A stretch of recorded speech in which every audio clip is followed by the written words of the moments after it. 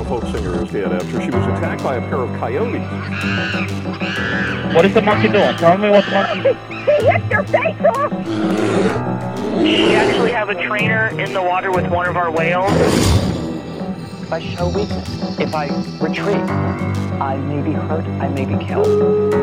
Baby Azaria Chamberlain was taken by a dingo back in 1980. Hello, my little stinkies, and welcome back to Man Eaters, the only true crime podcast on the internet where all the killers are real animals, whether it's biting, scratchings, maulings, or clawings. We're here to talk about it. I'm your host, Papa Bear Jimbles, the most smelly with the most belly, the thickness with the sickness, and today it's a very special episode 70. You know, if this podcast was a dude, 70, what would we be doing? I'd be just about ready to hit myself in the head with a rock, I think. I don't really want to live past 70 myself, if I'm being completely honest with you. The second my knees give out, I'm done. I'm not sticking around. I'm dead serious about that. If they're like, yeah, so you might need a hip replacement in a few years, I'm driving my car into a river. I really am. And I'm not trying to be disparaging to the differently abled or to elderly people. I'm just saying I don't want to stick around so long that my body gets shit. My body's already shit. I got my big belly. Let me do a quick side note. I don't know if I've mentioned on the show, I'm in a musical right now. I'm doing Billy Elliot the musical in Newcastle, which is lovely, lots of fun. Opening night, suffered a little bit of a wardrobe malfunction. I'm supposed to strip my shirt off and reveal a tank top underneath, and then we do a little dance, which is it's supposed to be very funny, and it's been getting laughs, so I guess it is funny. But opening night, I guess the tank top got stuck to the shirt because of my sweat, maybe. And yeah, I basically just had to pull everything off, and I flashed my bare belly to 1,500 people. And yeah, I did not want to do that. And I don't think they would have wanted it either. I think there probably were a lot of refunds that were requested after that. Yeah, and the great joke that I told everyone, to much applause, was, oh no, everyone saw my big belly Elliot. Get it? Because it's Billy Elliot, and I showed my big belly Elliot. It's, yeah. Okay, so it's not that good. All right, well, moving on. Special episode 70, and we are sticking around past 70, don't you worry. Today we're talking about the death of Steve Irwin. Now, this is like a watershed moment for Australia. I think since the time I've been alive, the death of Steve Irwin probably is still the biggest national story that I've been alive for. There's a few other things pop into my mind. The Lint Cafe siege was quite big. The bushfires a few years ago, really bad. But the death of Steve Irwin, it just hit differently, and I don't know if it's because I was young or not, but it was such a horrible moment in the Australian consciousness that we're still reeling from it. Yeah, like he was such a beloved personality, and I think still, like he died in 2006. Still, if you were to say who's the most famous Australian, it's like people still say Steve Irwin. And that's yeah. He has for nearly 20 years being gone. That's a huge legacy. So yeah, we're going to talk about Steve. We're going to talk about his unfortunate death, the circumstances around it, and a little bit about the animals that caused it. But mostly today, we're going to delve into the guy himself and what made him so special. So if you're not aware of Steve Irwin, which I'd be very surprised by if you don't know who he is. Steve Irwin was an Australian conservationist, and he became like a global phenomenon in the 2000s and maybe late 90s as well, I might say. And it wouldn't be wrong to say he was like the pride of Australia. Australians loved that people thought of Australians, they thought of him, because he made us look good not by comparison, but he made us look good by proxy. And he was a great guy, and we'll talk about him right now. So let's do it. Let's jump into our episode. Sit back, relax, and let's talk about the wonderful life and the tragic death of Steve Irwin.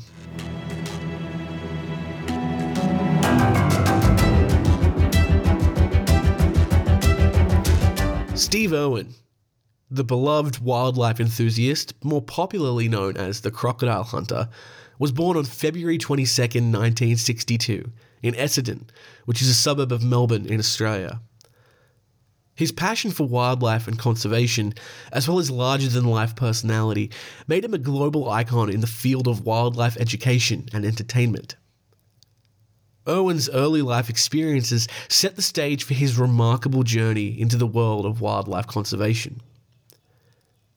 Growing up in a family of animal lovers, Steve Irwin's fascination with wildlife began at an early age. His parents, Bob and Lynn Irwin, were wildlife experts who ran a small reptile park called the Queensland Reptile and Fauna Park in Beerwah, Queensland.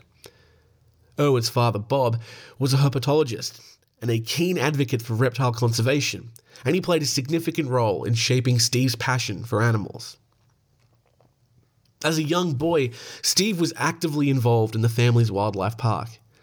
He spent his days helping his parents care for various reptiles, including snakes, crocodiles, and lizards.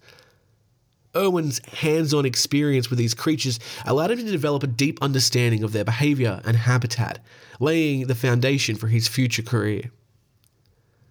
Irwin's early interactions with wildlife were not limited to the confines of the family's park as well. His adventurous spirit led him to explore the natural surroundings of his home in Queensland. He spent countless hours observing and studying animals in their natural habitats, fostering a genuine love for the Australian wilderness. At the age of 9, Irwin received his first pet reptile, a scrub python named Fred. This event marked a pivotal moment in his life, solidifying his passion for reptiles. Irwin's parents encouraged his curiosity and provided him with knowledge and skills needed to handle various animals safely. The year before he was to receive Fred, in 1970, when he was just 8 years old, the family moved to Beerwah and they opened the Beerwah Reptile Park. Under the guidance of his parents, Irwin actively participated in the park's operations, gaining valuable experience in animal husbandry and conservation. His hands-on approach to wildlife care honed his expertise and instilled in him a profound respect for all living creatures. Irwin's teenage years were marked by the deepening commitment to wildlife conservation. Now, while most teenagers are out getting drunk and smoking ciggies and having sex, Steve Irwin became involved in various conservation projects and assisted his father in capturing and relocating problem crocodiles. These experiences further fueled his passion for crocodiles and their conservation. Irwin's unique ability to interact fearlessly with these powerful reptiles showcased his extraordinary bravery and dedication to raising awareness about the importance of preserving their natural habitats. Now, a few years later, in 1991, Steve Irwin took over the management of the family reptile park, which was later renamed to Australia Zoo. Under his leadership, the zoo underwent significant expansion, transforming it into a world-class facility for wildlife conservation. He emphasized education and conservation, aiming to inspire visitors to appreciate and protect the planet's diverse ecosystems. In the same year that he took over Australia Zoo, Steve met Terry Raines, an American naturalist from Eugene, Oregon, who was visiting the wildlife rehabilitation facilities in Australia and had decided to visit Australia Zoo. According to the couple, it was love at first sight. Terry said at the time, "I thought there was no one like this anywhere in the world. He sounded like an environmental Tarzan, a larger-than-life superhero."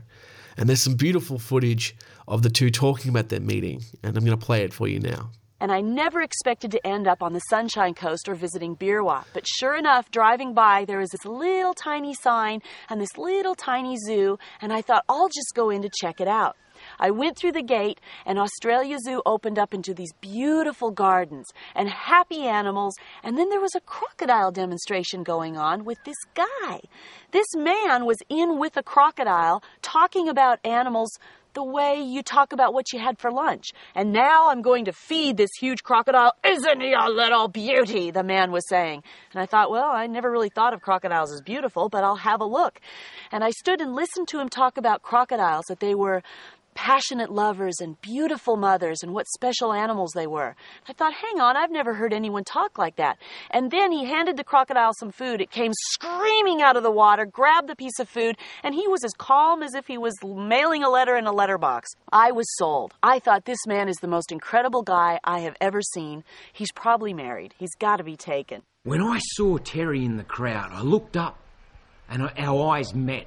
And my heart just went bang, bang, bang, bang, just started thumping. It was love at first sight. I know this sounds like it's coming out of some Mills and Boon love novel, but it's true. Love at first sight. Next thing, whoa! I remembered where I was. Agro's trying to kill me. So I wound up the demo. Yep, thanks for coming. And then she stayed back and talked to me. He said hello, and I think I said something really clever like hi. And crikey, our love just went ballistic. And at that precise moment, Lori took a photograph of us. Now, that photo I still have to this day, and it is the funniest moment. I don't know if there's many married couples who have a photo of the exact moment they first met, but I'm lucky enough to have that shot. Terry and Steve were engaged only 4 months later, and they were married in Eugene on the 4th of June 1992. Although the Irwins were happily married, they didn't wear wedding rings because they believed that in their line of work, wearing jewellery could pose a hazard to them and the animals. Terry and Steve spent their honeymoon trapping crocodiles together. Film footage of their honeymoon, taken by John Stainton, became the first episode of The Crocodile Hunter. His television debut came in the form of a documentary titled The Crocodile Hunter, which aired in 1992. The documentary showcased Irwin's fearlessness and passion for crocodiles and was met with widespread acclaim. Audiences were captivated by his daring encounters with these powerful reptiles and his genuine enthusiasm for educating people about the importance of preserving their natural habitats. The documentary marked the beginning of Irwin's journey into the world of television and paved the way to his rise for fame. The series debuted on Australian screens in 1996 and made its way into the North American television market the following year. The Crocodile Hunter became successful in the United States, the United Kingdom, and over 130 other countries, reaching 500 million people. Irwin's exuberant and enthusiastic presenting style, broad Australian accent, signature khaki shorts, and his catchphrase, "Crikey!" became known internationally. Sir David Attenborough praised Irwin for introducing so many people to the natural world, saying, "He taught them how wonderful and exciting it was. He was a born communicator." As the Crocodile Hunter series gained popularity, Irwin's fame soared to unprecedented heights. His infectious energy and unscripted, spontaneous style of presenting wildlife endeared him to viewers of all ages. Irwin's ability to connect with animals, combined with his signature catchphrase, "Crikey!" became synonymous with his persona. His show reached audiences in more than 100 countries, making him a household name and a beloved figure in the realm of wildlife conservation and entertainment. Irwin's impact extended far beyond the reach of a television screen, though. He used his fame to raise awareness about endangered species, habitat conservation, and the importance of preserving biodiversity. His work was, of course, not limited to crocodiles. He actively campaigned for the protection of various animals, including elephants, whales, and orangutans. Irwin's advocacy efforts resonated with people worldwide, inspiring many people to join the cause of wildlife conservation. American satellite and cable television channel Animal Planet ended The Crocodile Hunter with a series finale called Steve's Last Adventure. The last Crocodile Hunter documentary spanned 3 hours with footage of Irwin's across-the-world adventures in locations including the Himalayas, Yangtze River, Borneo, and Kruger National Park. Now, after The Crocodile Hunter, Irwin went on to star in other Animal Planet documentaries, including The Croc Files, The Crocodile Hunter Diaries, and New Breed Vets. Animal Planet also created the annual Croc Week Marathon, which lasted a week in the middle of June every year from 2000 to 2007. And a side note here, I know that it'll never be as popular as Shark Week, but I think Croc Week is an entirely underrated event, and we should celebrate it more. Now, while all of this was happening, Steve and Terry had 2 children together. They had a daughter whose name is Bindi Sue Irwin, who was born on the 24th of July, 1998, and they had a son named Robert Clarence Irwin, born on the 1st of December, 2003. Bindi Sue is jointly named after 2 of Steve Irwin's favourite animals, Bindi, a saltwater crocodile, and Sue, a Staffordshire bull terrier. Robert is named after Irwin's father Bob and Terry's father Clarence. Irwin once described his daughter Bindi as the reason he was put on this earth. His wife once said, "The only thing that could ever keep him away from the animals he loves are the people he loves even more." Irwin frequently said that if he was going to be remembered for anything, he hoped he would be remembered for being a good father. In 1998, Irwin continued his television career working with director Mark Strickson to present The 10 Deadliest Snakes in the World. He appeared on several episodes of The Tonight Show with Jay Leno, and in 2000, a FedEx commercial with Irwin lightheartedly dealt with the possibility of an occupational death from a snakebite and the fanciful notion that FedEx would have saved him if only FedEx was used. Under Steve Irwin's leadership, operations grew inside Australia Zoo. The television series, the Steve Irwin Conservation Foundation, later renamed to the Wildlife Warriors, and the International Crocodile Rescue improvements to the Australia Zoo included the Animal Planet Crocoseum, the Rainforest Aviary, and the Tiger Temple. Irwin had mentioned that he'd considered opening an Australia Zoo in Las Vegas, Nevada, and possibly other sites around the world.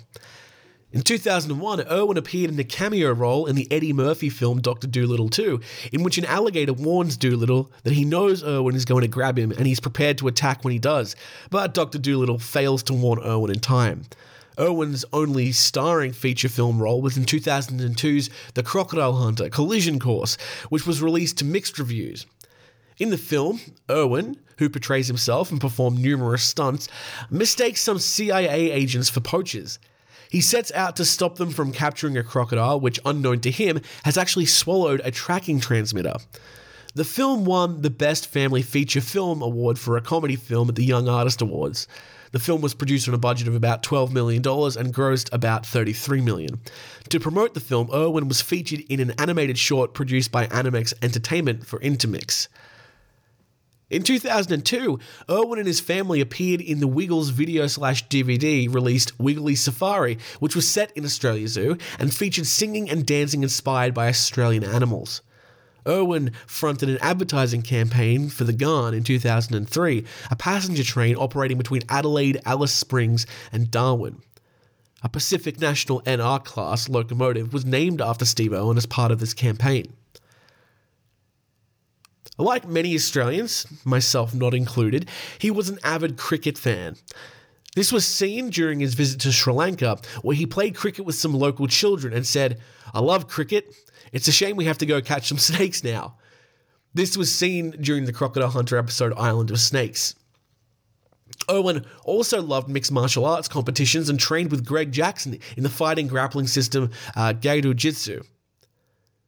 Having grown up in Essendon, Irwin was a fan of the Essendon Bombers, an Australian rules football club in the Australian Rules Football League. Irwin took part in Australian rules football promotion in Los Angeles as part of Australia Week in early 2006. Having lived in Queensland for most of his life, Irwin was also a fan of rugby league. As a teenager, he played for the I nearly said Cronulla Sharks, but it's a different team, the Canulra Sharks, as a second rower, and as an adult he was known to be a passionate Brisbane Broncos fan and was involved with the club on several occasions. On one occasion, after turning up to training, he asked if he could tackle the largest player, Shane Webbeck. Despite being thrown to the ground and looking like he'd been crushed, he was jovial about the experience. Irwin also supported rugby union, being a fan of the national team, the Wallabies. He once wore a Wallaby jersey during a demonstration at the zoo. A behind-the-scenes episode of The Crocodile Hunter showed Irwin and the crew finding a petrol station in a remote part of Namibia to watch the Wallabies defeat France in the 1999 Rugby World Cup final. Steve was also an avid, talented surfer. Now, Steve Irwin was not without his controversies. The crocodile hunter was undeniably a beloved figure in the realm of wildlife conservation and entertainment, and his infectious enthusiasm and daring interactions with animals made him a global icon, and he remains an enduring symbol of passionate advocacy for wildlife. However, like many public figures, Irwin's life and work were not without controversy.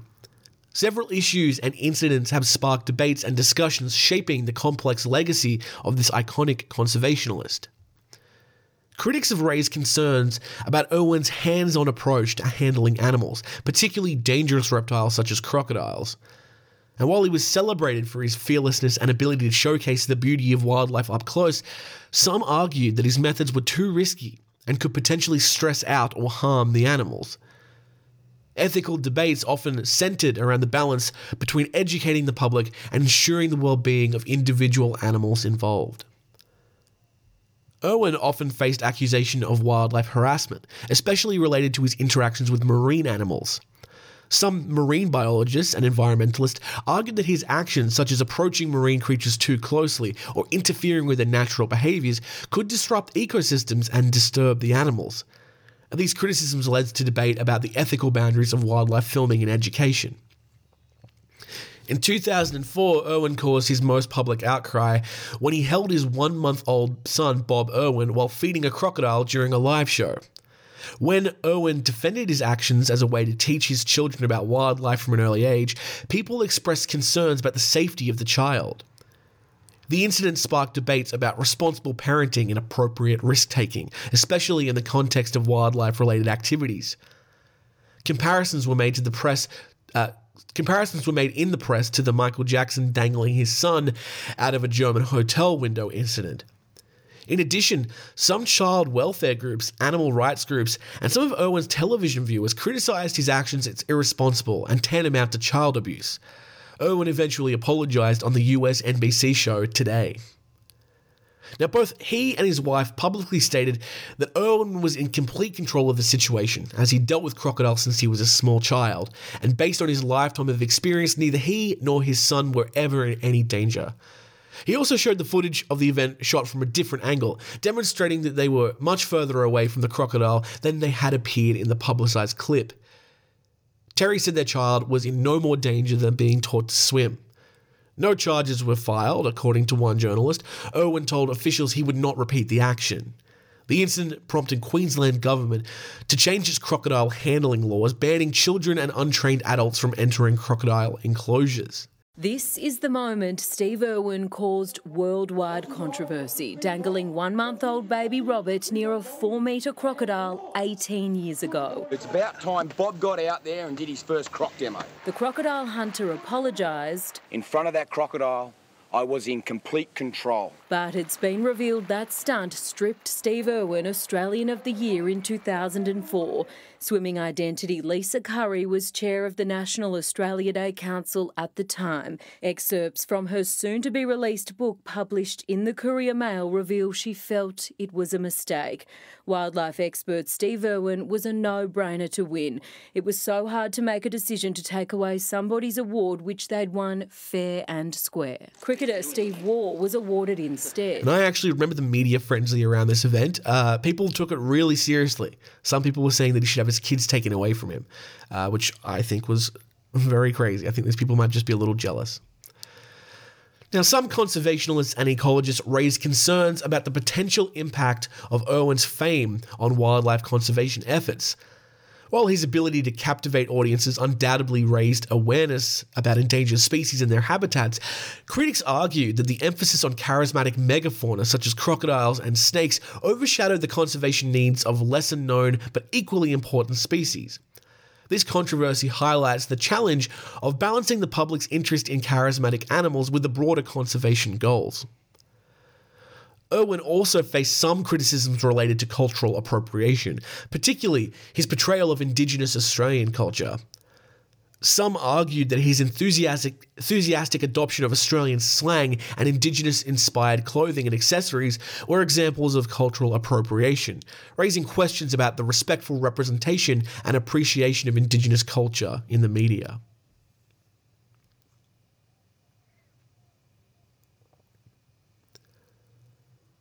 Irwin was a passionate conservationalist and believed in promoting environmentalism by sharing his excitement about the natural world rather than preaching to people. He was concerned with conservation of endangered animals and land clearing leading to loss of habitat. He considered conservation to be the most important part of his work. I consider myself a wildlife warrior. My mission is to save the world's endangered species. Irwin bought large tracts of land in Australia, Vanuatu, Fiji, and the United States, which he described as like national parks, and he stressed the importance of people realizing that they can make a difference. Irwin founded the Steve Irwin Conservation Foundation, which became an independent charity and was later renamed the Wildlife Warriors Worldwide, which I was a member of when I was young, actually. He also helped found the International Crocodile Rescue, the Lynn Irwin Memorial Fund, named in memory of his mother who died in an automobile crash in 2000, and the Ironbark Station Wildlife Rehabilitation Facility. Irwin urged people to take part in considerate tourism and to not support illegal poaching through the purchase of items such as turtle shells or shark fin soup. Sir David Attenborough was an inspiration to Irwin, according to his widow. When presenting a Lifetime Achievement Award to Attenborough after Irwin's death at the British National Television Awards on the 31st of October 2006, Terry Irwin said, "If there's one person who directly inspired my husband, it's the person being honoured tonight. Steve's real, true love was conservation, and the influence of tonight's recipient in preserving the natural world has been immense." Attenborough reciprocated by praising Irwin for introducing so many people to the natural world, saying, "He taught them how wonderful and exciting it was. He was a born communicator."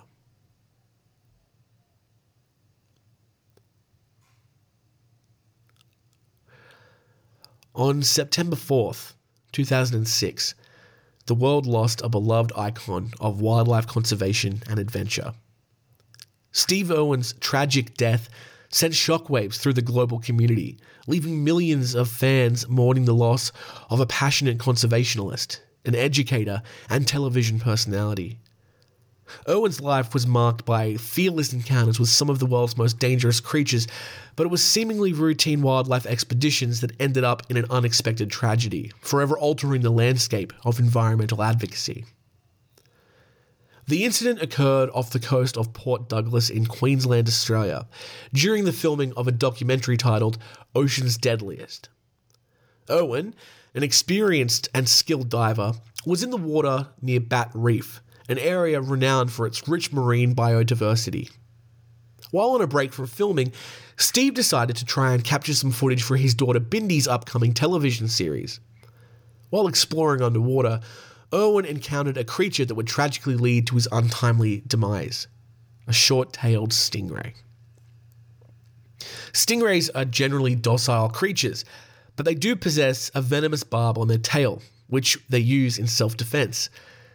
In a rare and unfortunate turn of events, Irwin seems to have accidentally approached the stingray in a way that provoked the animal. The stingray's tail struck Irwin in the chest, delivering a fatal blow. Despite the efforts of the crew and emergency medical response, Steve Irwin succumbed to his injuries and was pronounced dead at the scene. He was 44 years old. Australian crocodile hunter Steve Irwin has died during a diving expedition near Port Douglas in Australia. Well, it's reported the environmentalist was killed after being stabbed by a stingray barb in the chest while filming an underwater documentary on the Great Barrier Reef. Steve Irwin, who owned and ran the Australia Zoo with his family, shot to international fame with his Crocodile Hunter television series and films. I'm Steve Irwin. You might know me as the Crocodile Hunter. This was classic Steve Irwin, combining a love of the Australian wildlife with a confidence in front of the camera few could match. Bird-eating spider. Ah! Just kidding. The so-called Crocodile Hunter was killed during the underwater filming of his latest documentary. It's believed the 44-year-old father of two died after being stabbed through the chest by a stingray barb. He was taken to the surface by crew members but was pronounced dead shortly afterwards. He was working on the Great Barrier Reef in northeastern Queensland when the accident happened. Today the world has lost a great wildlife icon, a passionate conservationist, and one of the proudest dads on the planet. He died what he did, he loved doing best. And he left this world in a happy and peaceful state of mind. He would have said, Croc's rule. You never know what's out there. Irwin was famous for his television programme Crocodile Hunter, which was first broadcast in Australia in 1992 and has been broadcast around the world on the Discovery Channel. He first got involved with animals when his parents opened a small reptile park in Queensland in 1970, and that grew into the Australia Zoo, and Steve has been managing that for the last 10 years or so. As a boy, apparently he spent more time with wild animals than domestic pets. When he was 9, his father taught him how to dive in rivers and catch crocodiles. Steve Irwin was sometimes a controversial figure. He was criticised for carrying his baby son whilst feeding a crocodile in front of crowds at his zoo. Yeah, that Yay! Pretty sum up, you beauty! Most, though, will remember him for his larger-than-life personality and his enthusiasm for the wildlife he worked so closely with. Victoria Gatenby, Sky News. News of Steve Irwin's passing spread rapidly, eliciting an outpouring of grief and tributes from fans, colleagues, celebrities and conservationists not just in Australia, but worldwide. The world had lost a powerful advocate for wildlife, whose infectious enthusiasm had inspired millions to appreciate and protect the natural world. Irwin's death not only created a void in the field of conservationism, but also highlighted the risks associated with close encounters with wildlife, even for seasoned experts like him. In the wake of Irwin's passing, there was a renewed focus on wildlife safety protocols, particularly among those involved in wildlife filmmaking and conservation efforts. The incident prompted discussions within the industry about the importance of maintaining a safe distance from potentially dangerous animals, even when conducting educational and research activities. Irwin's death became a somber reminder of how the inherent risks involved in working with wild animals, no matter how experienced the individual. Now, despite the tragic circumstances of his passing, Steve Irwin's legacy has lived on through his family and the Australia Zoo, the wildlife conservation facility he co-managed with his wife Terry. Terry, along with their children Bindi Irwin and Robert Irwin, continue Steve's work, passionately advocating for wildlife conservation and environmental education. Bindi and Robert, following their father's footsteps, became prominent figures in the conservation community, ensuring that Steve's vision and dedication to wildlife preservation persisted. In addition to the ongoing conservation efforts of his family, Steve Irwin's legacy was further commemorated through various tributes and initiatives. The Australian government, recognising his contributions to conservation, issued a commemorative coin featuring Irwin's image. The Steve Irwin Wildlife Reserve, a protected area in Cape York Peninsula, Queensland, was dedicated in his honour, preserving critical habitats and biodiversity. Additionally, several documentaries and television specials were produced to celebrate his life and legacy, allowing fans to remember his extraordinary contributions to the world of wildlife conservation. The tragic death of Steve Irwin serves as a poignant reminder of the risks faced by those who dedicate themselves to studying and protecting the natural world. His passing, while devastating, inspired a renewed commitment to wildlife safety and highlighted the importance of responsible interactions with animals in the field of conservation. Irwin's legacy lives on not only through his family's continued efforts, but in the hearts of millions of people he inspired to cherish and safeguard the wonders of the natural world. As the crocodile hunter's adventurous spirit endures, so too does his impact on environmental awareness and the ongoing fight to protect our planet's diverse and precious biodiversity. Yeah, that was the life and unfortunate death of Steve Irwin. There's so much to talk about. I mean, like I said in the intro, it was such a moment in Australian culture when he died. It's like, I don't want to compare it to 9/11, but it's one of those things where it's like everyone remembers where they were when they found out Steve Irwin died, in Australia at least.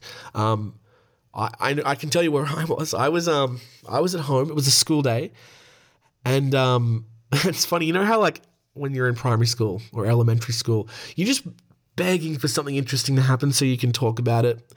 So that, there's some excitement at school. And the one day that the biggest thing that had happened in my life up to that point happened, I was actually at home. I was homesick, or probably more accurate, I was faking sick so I didn't have to go to school because I was bullied relentlessly. But irregardless, I was at home. And I remember I was actually sitting on the back balcony. It probably would have been about 1 o'clock. And I was reading, I was reading a Mr. Bean book, which I don't even know how that worked. It was definitely a Mr. Bean book. I think like one of his cartoon books. I don't know. But I was reading a Mr. Bean book. And how old would I have been in 2006? Probably too old to be reading a Mr. Bean book. I think I would have been 9. What's 20? What would I do? 2006 minus 1993. Oh, it's 13.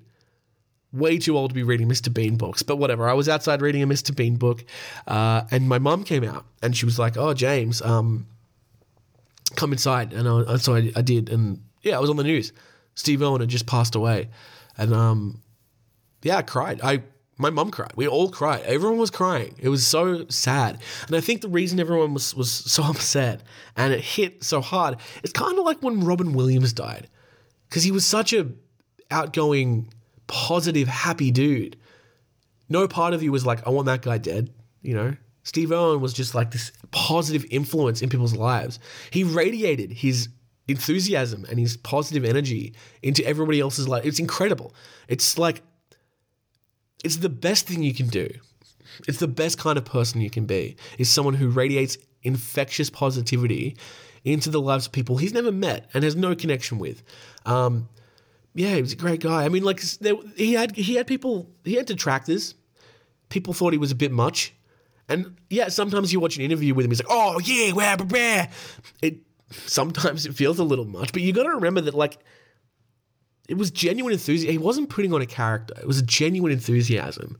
Some people have said that he might have been autistic, which is like possible. I don't know, maybe. We're all a little autistic, I reckon. I don't know. But that's where I was. And then after the death, like, people went crazy. There were so many tributes. There was the big one at Australia Zoo. I think, I can't remember if he had a state funeral or not, but he absolutely would have been offered one. But he did have a memorial shortly after his death at Australia Zoo. I wasn't there, but it was on TV. They broadcast it live, and they had lots of celebrities there. The Prime Minister was there. Prime Minister at the time would have been John Howard, and like my favourite songwriter when I was young was John Williamson, who's an Australian, not to be confused with John Williams, who did like the Star Wars theme. John Williamson's like an Australian country music icon. He wrote a few songs for Steve Irwin, but he performed True Blue. I don't know if you guys have known that song, True Blue. Look it up. He performed that song at Australia Zoo for the memorial, and he actually even changed the lyrics to put Steve Irwin in there. And I don't know if that's the official version of the song now, but whenever I'm singing it, that's the version I like to sing, where it includes Steve Irwin. But people did go nuts. There was some negative stuff too. People were doing like revenge killings of stingrays, which was it was absolutely fucked. People would go out and find a stingray and beat them to death. And it's such an enduring part of our culture. People still do it. Whenever you see a stingray, people like, feign punching and go, this is for Steve, that kind of stuff. It's like forever marred the stingray. Even though they are mostly docile creatures, they don't hurt people. They hurt one very important person, and that's why. I couldn't find what happened to the stingray that did kill him, if it escaped, if they caught it, if it died. I don't know what happened, but it's probably dead now, I guess. It's been like nearly 20 years. But I do remember on the news people saying, like, don't go and fucking revenge kill the stingrays, because that's literally the last thing Steve Irwin would have wanted. So anyone who did that clearly they were just looking for an excuse to be a jackass, I think, what else? I mean, his kids are about my age, actually. Bindi and Robert. I think Robert's younger than me. Bindi is a year younger than me, potentially. I try to keep these episodes pretty evergreen, so we don't talk about current stuff as much as possible. But there is apparently some drama in the Irwin family. Apparently, so Bindi's married and has a kid, and Robert, apparently has a new girlfriend, and apparently this is just drama. Apparently Bindi doesn't like the new girlfriend. I don't know. That all sounds bullshit, but they seem both like really great people. Robert's been like on American television a few times. I think like on Jimmy Fallon. He gives him a snake. The snake freaks out. It's fantastic.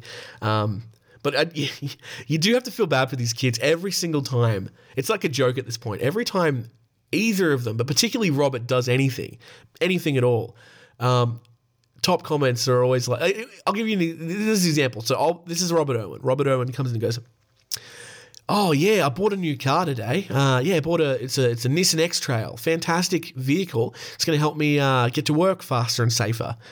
And then the person talking to him, the person selling him the car, "You know, Steve Irwin would be so proud of you. Your dad would be so proud of you. You're so much like your dad. Your dead dad.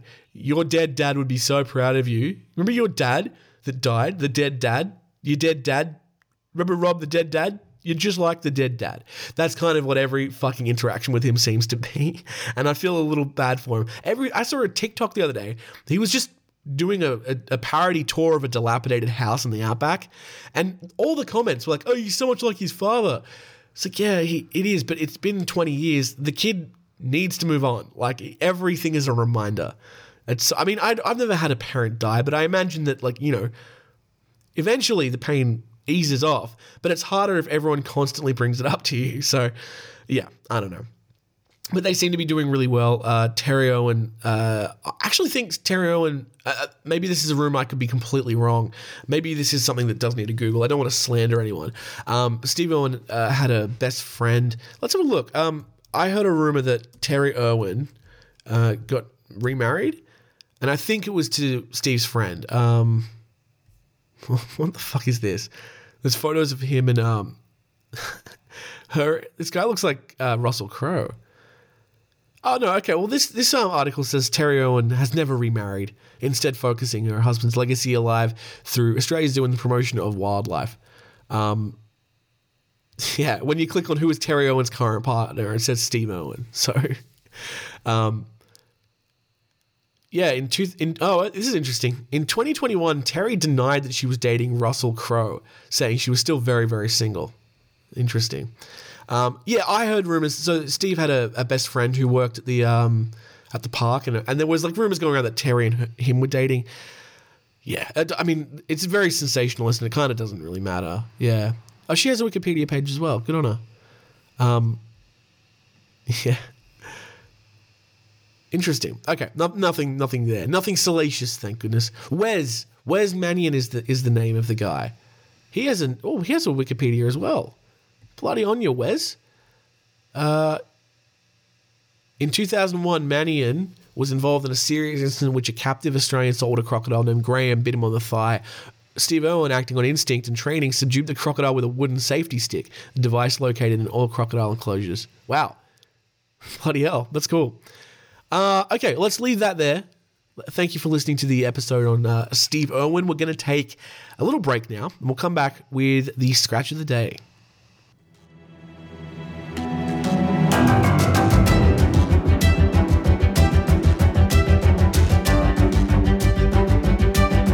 We're back, and did you have a good little break? I personally went on my phone because that's my favorite thing to do. I love my phone.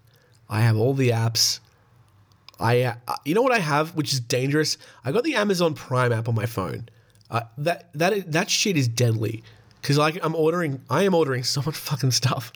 All you swipe your finger and it's bought and it's coming to your house the next day. It's incredible, but it's also bad because I've been told it's bad. I don't have much money. That's probably why. I have no money because I spend it all on Amazon.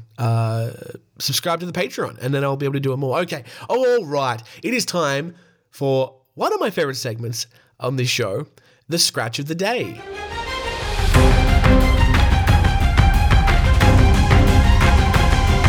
Scratch of the Day, guys. guys, we all know what it is at this point. It's the segment of the show where we look at animal attacks in the news and we talk about them. And today we have 3 really interesting stories, including our first one, which is kind of a follow-up to a story that we've talked about a few weeks ago.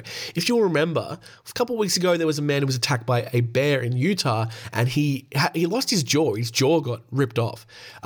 So we have a follow-up now from The Guardian, and the headline reads, "Man who lost jaw in Utah bear attack jokes that he's ready for round 2. Navy veteran Rudy Norlander, 61 years old, who needed 3 operations to repair his face, is in good humor as he recovers for his injuries. A man who lost his lower jaw in a grizzly bear attack and is preparing to leave the hospital in Utah after the horrifying ordeal has joked that he's ready for round 2 if he ever meets another ursine foe in the wilderness.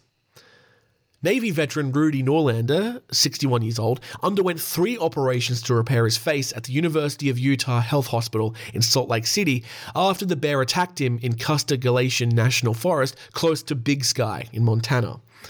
But Norlander, who spoke to journalists by writing on a marked board, is in good humor as he recovers from his injuries. "I will win round 2, Norlander jokingly wrote on his board in reference to his plans to return to exploring the natural world and snowboarding. The bear attack happened after Norlander helped hunters locate a deer that they thought they had killed, the family's GoFundMe campaign said. He pulled out a gun but was unable to scare it off, and it bit off his lower jaw. The hunters he was helping eventually chased the animal away and got help. Norlander is expected to make a full recovery, but is working to recover his full ability to eat and talk." In a letter read to reporters by his daughter, Norlander again expressed his remarkable cheerfulness and said, "Soon I'm going to be a free-range chicken and I won't be hooked up to anything." He also said that he was looking forward to being able to drink normally again. "That first root beer float is going to taste amazing," the letter said. Wow. That's a nice story. I like it when things have a relatively happy ending. Although a root beer float, I've never had one, it sounds terrible. It does not sound good. Okay, let's move on to another story. Let's talk. This is from the Observer Dispatch, which is an interesting news website. A Utica zoo was forced to close for the day following a lion attack on Tuesday. The Utica Zoo is closed on Wednesday after a male African lion injured a zookeeper Tuesday afternoon during a routine feeding in the lion's enclosure, zoo officials said. The zoo official, whose name had not been released, sustained non-life-threatening injuries and was treated at a local hospital, officials say. The zoo said the lions did not escape their enclosure and the public and other staff were not at risk. The zoo is in contact with its accrediting body, the Association of Zoos and Aquariums, informing them of the incident. "There will be no punitive action against our lions," said Andriana Heath, Utica Zoo director, in a statement. "An incident occurred and it is being reviewed and it will be learned from. We are all grateful to our staff and the animals are okay." Officials announced that the zoo would be closed to the public on Wednesday while they review their procedures and allow staff to focus on taking care of themselves and the animals. The zoo plans to reopen to the public on Thursday. "On behalf of the zoo's staff and the board of directors, we thank the majority of our community who have reached out with concerns and well wishes," Utica Zoo spokesperson Ali Snyder said in a statement. Weirdly enough, there's a photo here from Utica Zoo of a lion. And it's like in the snow. It must snow in Utica. So my question is, does it snow anywhere in Africa where lions live? A lion's supposed to be in the zoo. It just seems a little a little chilly for our little friends. I don't know. Yeah. I don't know where Utica is, although I only know it from The Office. Because doesn't, what's Jim's ex-girlfriend? Karen Filippelli? Karen Filippelli goes and manages the Utica branch. Yeah, that's right. And then Michael and Dwight and Jim because she's trying to poach Stanley, and then they said that they will burn Utica to the ground. Anyway. And if that lion attacks my friend again, we will burn Utica to the ground, okay? One final story for today. Back local, for me at least, Tasmanian man dies after family's pet dog attacks couple at home. This is from the 16th of October, so only 2 days ago. ABC News reports, a man has died after being attacked by his dog in southern Tasmania. Tasmania police said the 66-year-old man and a 64-year-old woman were set upon by his dog late on Sunday night at his home in Allen's Rivière in south of Hobart. Police and emergency services were called to the scene around 10:40 p.m. Tasmania Police Inspector Colin Riley said the man suffered serious injuries to his lower legs and was sadly pronounced dead at the scene. The woman was transported to the Royal Hobart Hospital with serious injuries to her lower limbs, Inspector Riley also said. Police were notified by a neighbour who heard the noise. The dog was euthanized at the scene by animal management officers from the local council. Our thoughts are with the man's loved ones at this very difficult time. Inspector Riley said the police were very grateful that no one else was injured, including their own staff and emergency services. Inspector Riley said that this tragedy was a case of a family that had loved a pet, but unfortunately that animal has turned on them and it had tragic outcomes. A significant injury like this, where it leaves one person deceased and another person in hospital, is very rare in Tasmania. To be honest, I can't recall the last time something like this has occurred. Gary Arnold, general manager at the local Kingsborough Council, said the initial indications show that the dog was not registered, but they are checking council records. I'm not aware of any recent attacks that have resulted in injury and certainly not death. A report is being prepared for the coroner. Well, there you go. All right, well, there you go. 3 quite short stories. Potentially we should look for another one because all 3 of those stories were quite skinny. They were quite slender. Let's have a quick looky-loo. Okay. I found something a little interesting. This might be worth a read. Fill up a bit of time. This article from Huffington Post, it's 6 wild true crime cases where animals got the blame. Let's read that. Let's read this. It might be long. This is an excerpt from our true crime newsletter, Suspicious. Oh, maybe I can't read this. Yeah. No, I don't think I can read this. This is like an actual essay someone's written. I can't just steal that. Let's see what else we can find. Killer whale attack suspected as great white shark carcass washes up on Victoria coast. That's one we could read. We've already read this. There's a lot. What to do if you're attacked by a bear? Let's read this. National Geographic. What to do if you're attacked by a bear or any of these wild animals. Oh, for fuck's sake, I'm not signing up. No, God damn it, National Geographic. You're fucking this show right up. What else can we do? All right. Oh, okay, well, this is an interesting one. This is related to current events in Israel, Palestine. Animals left behind. Oh, for fuck's sake. I'm not signing up. No. I hate when I get it. Like, I get it. But I hate it. I just don't want to pay money to read a news article. Just put ads on the page. That's like, I'll look at the ads. What else? Okay. Here's one that we can read. Thank you to The Guardian for not being assholes. Queensland man dies after snake bite when removing a reptile from a friend's leg. A man in his 60s has died following a snake bite in central Queensland after helping to remove the reptile that had coiled around his friend's leg. 2 men were treated by the Queensland's ambulance service in Coolmala, a town 60 kilometres south of Mackay, shortly after 6:30 p.m. on Saturday evening. They were at Coolmala State School attending a celebration for the school's 100-year anniversary. The snake was coiled around one man's leg, and the second man was bitten as he tried to... Wait a second, we've talked about this. This was a while ago, like a month ago when we did our snake bite series in Queensland. This was the most recent snake bite that had killed someone. We'll keep going through because I think there might be more information here. Claire Bettenshaw, the Queensland Ambulance Service Acting Deputy Commissioner for Operations South, said the man had likely been bitten on the arm. There was a rapid call for an ambulance and bystanders performed CPR immediately as the man collapsed. The man who removed the snake was in cardiac arrest when paramedics arrived on the scene. They performed CPR and used a defibrillator.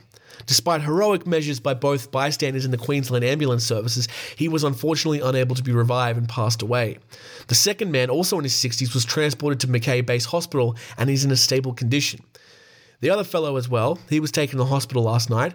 I can't say with any certainty whether he was bitten or not. My thoughts are with the family and friends of the patient who tragically lost their life last night. Authorities are uncertain of the species of snake involved. From the symptoms that the patient had, the cardiac collapse, it would more than likely be a brown snake, Burtonshaw said. There are several venomous snake species found in central Queensland, including the highly venomous eastern brown snake and the coastal taipan. Burtonshaw reiterated that the first aid steps people should take if bitten by a snake. We will want to try and limit the amount that any venom moves around your body and what is circulated around, she said. You need to lie down, stay as still as possible, call for help as quickly as possible, have someone else apply pressure immobilization bandages to the affected limb, and that should be about as tight as you would want it for a sprain, and just to wait for help to arrive. Try to stay as calm as possible.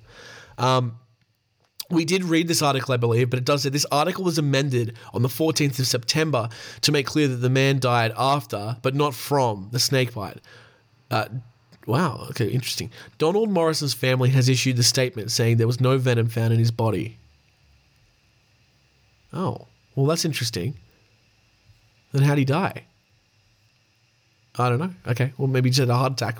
Maybe he got scared. Okay, guys, that's going to do our episode for today. Thank you so much for listening. Sorry we got a little bit sidetracked at the end there, trying to find a fourth story.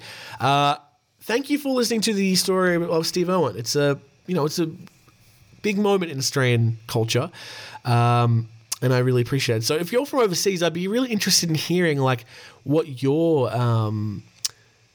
relationship to the crocodile hunter was, because he's famous. He seems super famous here, but maybe I'm wrong. Maybe I'm thinking overseas he's not as big a deal as maybe I'd like to think. I don't know. Okay, a few things I'd like you to do. Please go on to our Spotify and give us a good review. Thank you very much. That's all you need to do. Patreon's there. You can give us some money if you think we deserve some money shots. Next week, it's Halloween. We're doing a new thing next week. We're going to do a Killer Cryptids / Man-Eaters creepypasta Halloween spooktacular. Ooh, we're getting ready for the spooky season. We don't celebrate Halloween as much in Australia, but I know you guys in the good old United States, you love it. So we're going to do it a little bit more for you. So yeah, creepypastas, going to look them up. If you have a creepypasta that you like, you can send it through. Hopefully animal related, but maybe not necessarily animal related. We'll do that. And then of course, what are we doing the week after? I'm just trying to remember what my I've got it all planned out, gang. I'm actually really organized for once. We did Steve Irwin today. We're going to do the creepypasta next week. Oh, and then hopefully, no promises, we might have some guests on the show from another podcast on episode 72. So look forward to that. I will see you guys in 7 short days. Have a good one. Have a really good one. What are you up to? What am I doing? I'm finishing Billy Elliot this weekend, which is why I'm recording. Oh, you know what I am doing? I'm very excited for. I'm recording this Australian Standard Time at about 9 a.m. on a Thursday. Tonight at midnight, I will be able to play Spider-Man 2. And I cannot tell you how fucking pumped I am to do that. I'm going to play it all night. I'm going to wake up all sleepy. I have to work. It's going to be fine. And then, every waking second I get, I've told my fiance that she will not be loved for the next week, and she's aware. I cannot wait. Spider-Man 2 is going to be great. If it's bad, I may not come back. I may just... You may never hear from me again. I may wallow in my self-pity for decades after that. Okay, that is going to do it. Have a great time. Play Spider-Man 2 if you want to. And, stay safe out there, because as we've learned, it's a jungle out there.